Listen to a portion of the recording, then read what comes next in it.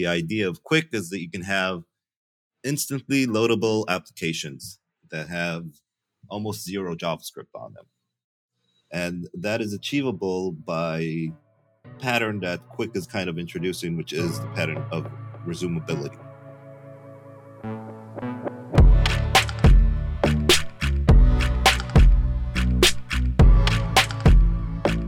Hi there, and welcome to PodRocket, a podcast brought to you by LogRocket. LogRocket combines session replay, error tracking, and product analytics to help software teams solve user-reported issues, find those issues faster, and improve conversion and adoption. Get a free trial at logrocket.com today. We're joined with Yoav Ganbar, who, besides being a speaker, head of developer experience at Builder.io, and the host of his own Fed Bytes podcast. Yoav recently had a blog post titled Resumable React, How to Use React Inside of Qwik, which framework inside of another framework sounds a little wonky, but we're going to be delving into why is this so powerful and why is this going to be a window of opportunity for a lot of developers trying to improve their quality of builds. So welcome to the podcast, Yoav. Really excited to have you today. Happy to be here. Thank you for having me. What inspired you to delve into this blog post? Because if people want to go check it out, it's detailed. It really walks you through a tutorial about how to set up React inside of Qwik. What urged you to try to get deep into Qwik in particular? Because your website's built in Astro, right? My website is built in Astro, and that is because it took me a while to get to it, to just build it. And it's a project that I've been procrastinating on for such a long time.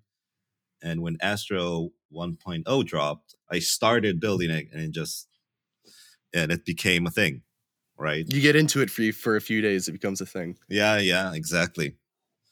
So my website is built with Astro just because that was the hot thing at the time. And this was before I got deep into Qwik and a little bit before I joined Builder. I don't know, it just ended up like that, but I might just rewrite it in Qwik soon enough. Rewrite your blog post in Qwik, which is, I'm already wanting... No. I made my blog itself, the blog site. Rewrite the blog site. Yeah. So that begs a question for me right away, Yoav, because for me, Qwik is not my go-to static site solution. Qwik offers a lot of possibilities of how I could use interactive components, server-side rendered components, and stuff like this. Before we maybe get into the React side of things, why, at a very fundamental level, are you reaching for potentially Qwik to rebuild your blog website? And maybe we can also define what is Qwik for people listening who have not heard of it before. Okay, maybe we should start with the basics, right? Let's define what Qwik is. And I'm going to be not step on my toes here and just go straight to the documentation site right now. And the way we describe it right now, and at this point in time, before we do an overhaul on our messaging and website, it is a framework that's reimagined for the edge. The idea of Qwik is that you can have instantly loadable applications that have almost zero JavaScript on them. And that is achievable by pattern that Qwik is kind of introducing, which is the pattern of resumability. And to understand resumability, one must kind of think there are two metaphors that work, I think, best to describe this. So one is VMs. So a VM, for those who don't know, a virtual machine is a basic way to containerize an operating system with programs and whatnot within it. And on a virtual machine, you could start up an application. For example, I don't know, something like Word or word processor. You could start writing that document, and then you could shut down the virtual machine, take that file of the virtual machine, pass it to a different machine, start it up, and it will start from that exact point in time, right? Write at that document without the whole boot up process and everything. And Qwik kind of takes the same approach, but for HTML and JavaScript. It does the work on the server. It serializes all the things it needs, pauses it in time, and then when it goes to the browser, you basically start it up right from that point in time. So that is one way to think about it. The second way, which might resonate even better, is to think about it like downloading a video versus streaming a video. So back in the elder days, right? This is before Netflix and whatnot. To play a video file, you'd have to go download the file, get the whole file on your computer, and then start it up with whatever media software you're using, and only then you can watch it when you finish downloading. But nowadays, with things like YouTube and whatnot, you have streaming. You can start watching a video, stop it at some point in time, and then in a different machine or a different device, just go and start it from that exact point in time. And what happens there is that you don't have the whole video, and then you're starting from that particular time, but you're actually getting chunks of video that are streaming in, so then you can watch. So with Qwik, when you think about the JavaScript load, the way it works is you get the HTML, and the JavaScript just streams in when you need it. Like as soon as you kind of hover over a button, for example, that has an on-click function method, then that particular chunk will be loaded at the time it's needed. However, it's worth pointing out that we already download that chunk beforehand using something that's called speculative model fetching. So there is a service worker in Qwik that is in charge of actually knowing what to download ahead of time. And there's a lot of heuristics to it. This is a little bit more of a deep dive later on, maybe, that we can go into, but that's the basic idea. Because at a very high level, Qwik's got to have at least some knowledge of what JavaScript exists at the omniscient high level so it can figure out. I would assume. So it needs to figure out, it needs to generate some interfaces, some types. I don't know what the Qwik version of this would be, but it needs to have some holistic view of what you're trying to present so it can then figure out how to incrementally stream it. When you rebuilt your blog website, when you chose Astro, did you choose Astro? You said it was just like the new shiny thing. You reached for it. It was really fast. Do you expect to have the same sort of benefits if you were to rewrite it in Qwik? Would you be reaching for the same advantages? There would be the same advantage because beauty of Qwik is it blurs the barrier between SPA, MPA, and static generation. You can do all of those with Qwik, and you wouldn't have to think about it too much. That is one of the beauties that I see in Qwik, right? The X is just there. So it does support the same kind of things that Astro does. So if you write a markdown file, MD file or MDX file, it'll just render it out in the route according to how it works. And again, it's worth mentioning that along with Qwik, there's Qwik City, which is the meta framework that holds like all the stuff that are in charge of routing, bundling, and splitting into the chunks themselves. So with Astro, what I was going for was having the ability to kind of use different types of frameworks within my little blog application.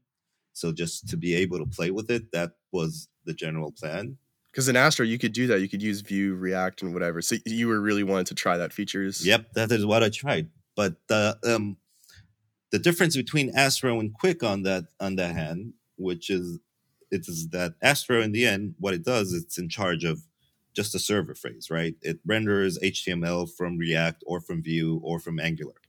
But as soon as you want interactivity, then the framework itself needs to go and hydrate itself on a client. So there is no escape from that in Astro. You're still beholden to the framework core code loading and being sent over, you're saying. Exactly. Unlike in Qwik, which is in charge of the whole rendering on the server and on the client. So when you use React Qwik, which is what I wrote the blog post about, it does not necessarily have to let React load on the client in order to work, right? It'll render the HTML, but then you could wire it up to either use Qwik's fine-grained reactivity, which is signals, or you could let React hydrate according to different directives similar to Astro. And similarly to Astro, when you do that, that is actually an island like Astro has. When you have each little piece from different framework is an island by itself. So it's the same idea. We still have the same mental abstraction of islands with Qwik, but the paramount distinction here is the heavy lifting of React can be done on the server. And as a result, you're not going to need to send over, ideally, you're not going to need to send over the entire React framework code over to the client. You don't have to. It's your choice, right? That is a little kind of thing about it. You have control over it. You can either say, I want to hydrate this and let React internals take over, or I'll just use Qwik's methods to actually gain reactivity and change detection through signals. But I don't need like the React internals. So I dive into this a little bit in the post itself, right? When I have a material UI component that is from React, which has a ripple effect that is through JavaScript, right? For those who don't know, Material UI is built with Emotion, if I remember correctly. So that's a CSS and JS solution. And for it to run, it needs React to run, right? So the ripple effect is something that only happens when you have an on-click event on a button. But in order to kind of activate that, it needs the actual React code and the hydration process to get there. In my blog post, I have a demo between having only Qwik be in charge of rendering that same exact button, but not hydrate React, and another one that does hydrate React. So the one that doesn't hydrate React will not have that ripple effect, but it will have the functionality of adding an on-click. I was just going to ask, so there's a bunch of different directives that you went over in your blog post too, which to me felt slightly more powerful when I look at Astro's directives. Like I'm a very basic web developer personally. So for me, what Astro gives me is more than enough to do everything I might need to do. But in your blog post, you went over like, I could load on hover, right? I could load on if something's in view. Something in view, I think Astro has that as well. But there's two different types of directives. There's the client directive. And then what was the other one that had to do with the hybrid rendering lifecycle? So there are a few strategies. Like we said, there's in Qwik React, you could either load it once the document loads, or you can do it while it's visible, or while the browser main process is idle, or on hover. But there are also three other strategies, which is you could render only when a signal in Qwik is actually a Boolean is triggered to be true, or you could trigger it through some sort of custom event, or you can just say, I want this always to be rendered on the client and hydrate on the client. And to my recollection, in Astro, they have also kind of client load. Is visible is another one. So when we're installing React into Qwik, it's also similar to Astro. And I'm always just comparing this to Astro because I think they're two very like compelling cousins, even though they tackle a different use case sort of. But in Astro, so we'll do Astro add. And it's the same thing in Qwik. In your blog post, you sort of walk through. It's one command, you can add the React. Yeah, so integrations in Qwik are inspired by Astro in that kind of manners that you could just, if you want to add React, you just go Qwik add React, or if you want to add Tailwind, it's Qwik add Tailwind. And also for our deployment integrations, like for example with Vercel and Netlify and all the rest of the adapters, we also have for Cloudflare. We have one working for Azure soon, and coming up GCP and the rest. So you just go and just say Qwik add Vercel, and you get the whole thing ready up and set up for you and wired up. So yeah, there's a big emphasis on developer experience, and why not stand on the shoulders of giants and learn from the best? Yeah, who's the best, Yoav?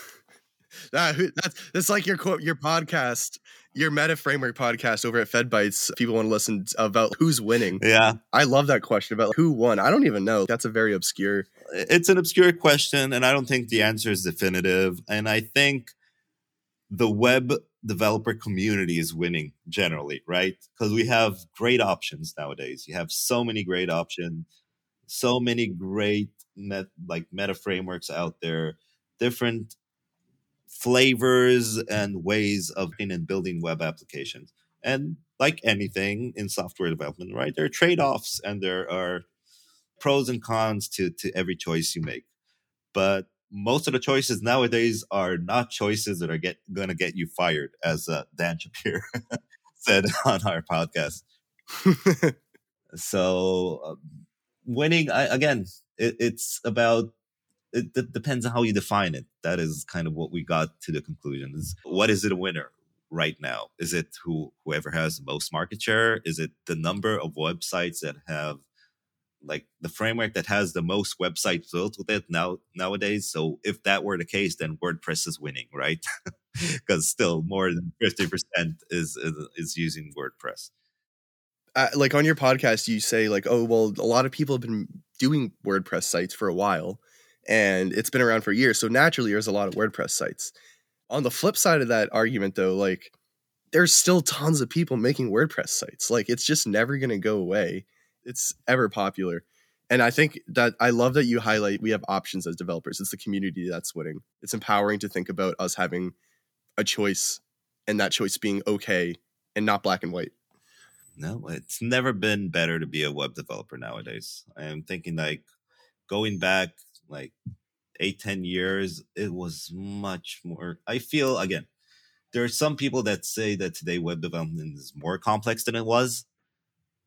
But I don't know if you remember like JavaScript fatigue in 2017 and all that fun stuff, and every framework coming around and taking a different take, and then it looked like it was too much. But nowadays, people look at again. This is my experience. Now, when I look at it, I said, "No, this is great. We got a lot of options and a lot of different ways of doing it, which is fantastic, right?" So I don't know. Svelte is awesome. React has always been like a shift forward compared to what Angular was. But now we have signals coming back that were cool, like back in knockout days and Backbone and whatnot. Backbone. I haven't heard that one in a while.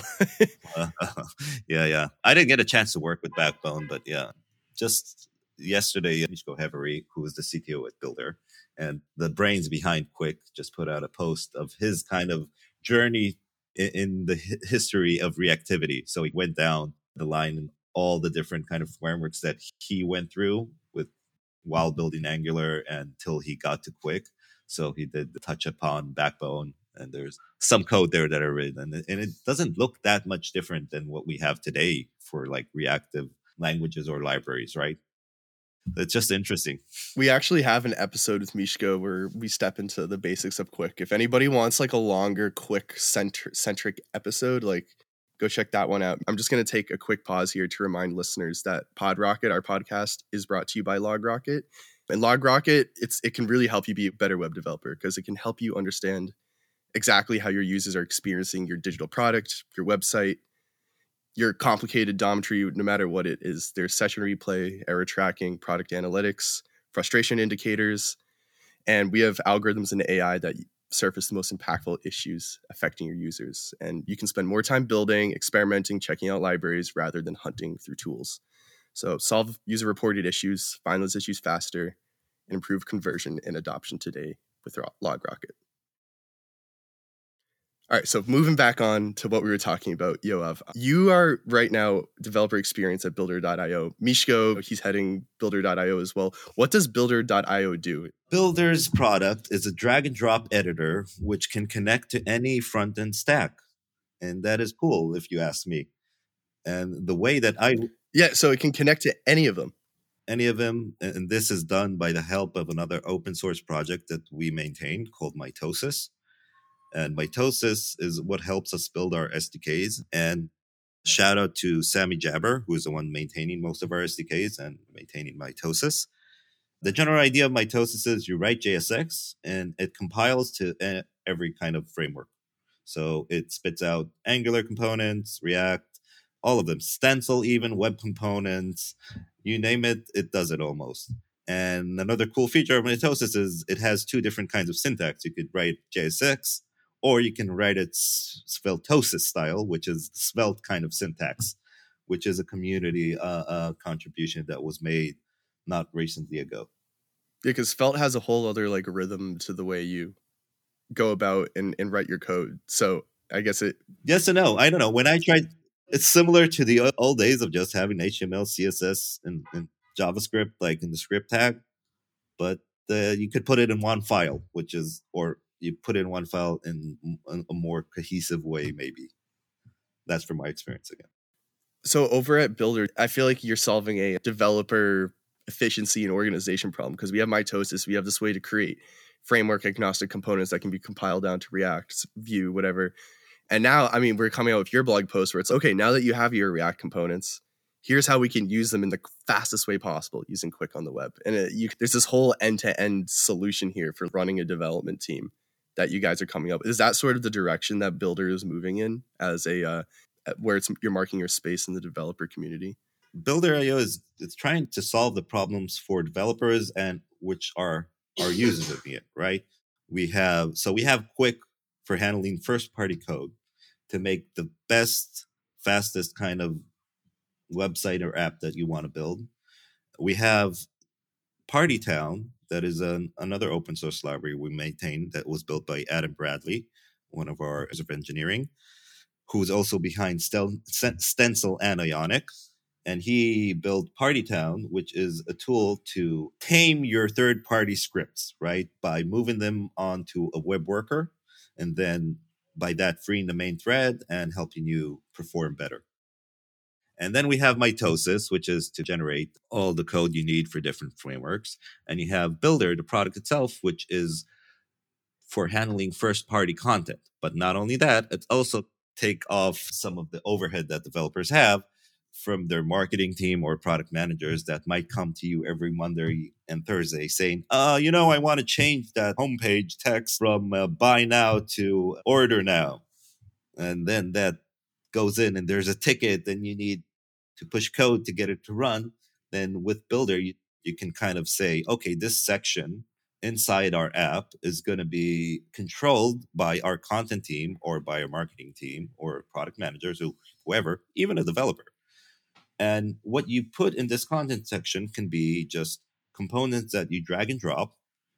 And we have built-in components in Builder that you can drag and drop for images, a text, and whatnot, all the regular stuff. But the coolest part is you can actually register components from your own code, regardless of the framework you're using, and register them to the Builder UI, and then give control to someone to drag and drop your components that you built as a developer inside that section. So, and that section can be as small as you want or big as you want. And on top of that, we are also a CMS. So you could also manage your data there. And it's kind of the trifecta of it all. I don't know about you, but I've worked on a lot of content heavy sites in my day.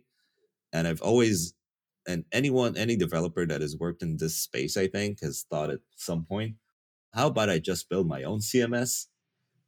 And it's always an easy thought at first, yeah. Exactly. But it's much more complicated than you think. But for me, when I first started using Builder, and this was before I worked at Builder. So before Builder, I worked at Fiverr and was building a product. And when I hooked up Builder, I was amazed by how easy it was to hook it up. Second of all, how easy it was to give control over to someone else, how much headache it took away from me. And it had all the features I wanted as a CMS.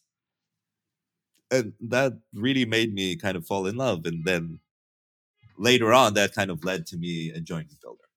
Do you feel like there's a generally optimal setup of how we can develop a content-rich website that for 80% of cases is carried between teams? And I'm thinking like you have an external CMS that is hosted by a service somewhere, and it's good to have that. It'll never go down. You don't have to think about it. So you have some CMS, you have some WYSIWYG or visual editor for your non-developers to work on customer-facing material. Then you have some transpiling compilation process, and then you have some sort of meta framework and framework hosting your site. I feel like that's a very common setup that we're starting to see across a variety of sites. You like using these paramount features. Mm-hmm. Do you think like we're going to start to see that having like a more and more congruent setup between teams? Because even if I go from one startup to another big company, there's still like differences. And I almost feel like we're starting to develop this sense about like, here's the best way to do it. Like there's always differences between teams or differences between marketing teams. But in general, oh yeah, we will use a hosted CMS. We're done trying to mess with building our own.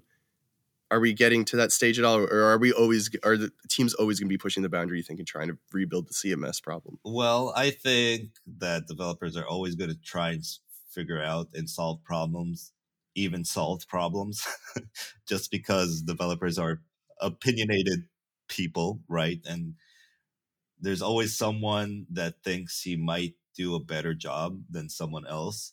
And I think also that is a core to technology innovation, is always even trying to solve something that's already solved, but maybe you're tweaking it a little bit more and making it a little bit better. I don't think as a community we'll come to a point that we're going to agree on something completely, because otherwise we'd be still just writing jQuery all day, right? Or whatever, or still building sites using WordPress. Because if you think about it, WordPress is a great solution, right? It gives you most of the things you need to build a website. It gives you also tools for non-developers to kind of work behind the scenes and enter content. It gives you a UI. You can host it anywhere. It works. So why isn't everybody using WordPress? Because people expect a little bit more, because WordPress has its problems, right? There's no such thing as something without downfalls or trade-offs, like we mentioned before. But nowadays, I think what developers are looking for is much more having a good experience building something and being able to iterate and build faster in order to get better UX for their users, right? But there's always been this kind of tug of war between DX and UX. Every time there was an improvement in DX, that made developers maybe build some more things or add more interactivity, and that kind of hurt the user experience. And then another framework came and maybe made that kind of fix that little problem, and made rendering a little bit faster, or service added server side rendering, and that made perceived performance look a little bit better. And it's always this tug of war, but it's an upward trajectory, right? That's how I see it. And with Qwik, for example, I see that we're converging in something that is great DX on one hand, because the way you work with Qwik is you don't have to think about things like performance, because it's performant by default. That is what we were going for. That is what Manu and Adam and Mishko have been tirelessly working on, is making it like something you don't have to think about. It's really hard, if not almost impossible, to write bad performance code with Qwik. And just because of the way it works and the foundations it lays on, right? Because other frameworks at this point, it doesn't matter. The more you add features, the more code you generate, the more JavaScript you're shipping down the wire, it exponentially grows. With Qwik, because you have resumability and you serialize everything into HTML, and you only load the chunks you need, you can kind of achieve an O of 1 framework, which only loads when it needs. So it doesn't matter how many features you add, you're always going to have a performed app. Because we're streaming it, essentially. That's what I always get brought back to, that mental model of I'm streaming my app over as needed. Yeah. And I think another cool thing, just to bring us back to the blog post, Yoav, is you even like point out the power that Vite gives your render like to React. And I think the blog post is a really great place if people want to start taking that next step into like using a meta framework. They want to start figuring out like what is the newest and greatest in developer experience. Like this is it. Like go run that one command, put React into a Qwik app, follow Yoav's blog post. And I thought it's really cool at the end. It's kind of like, oh yeah, because you point out you can do it, you can load it this way, you can load it that way. And at the end, all of this, it still works under Vite. We still like have a small single file bundle at the end. And yeah, it's just exciting. We're opening up the opportunity for somebody like myself who might not be a web-only developer to make a fast website without shooting myself in the foot and not having to think a lot. Exactly. So if someone is not an experienced developer and then he picks up React, so for example, someone that's a full stack and does mostly backend stuff, he picks up React and then he learns about hooks. So I can write something, and then he writes this very complicated component or application, and then rendering starts to lag and all that. And then he shows it to someone that knows React, and he's, oh, you didn't use memo, and you didn't use callback, and you forgot to memorize your functions. And then he's like, all I did was write some code in the click of a button.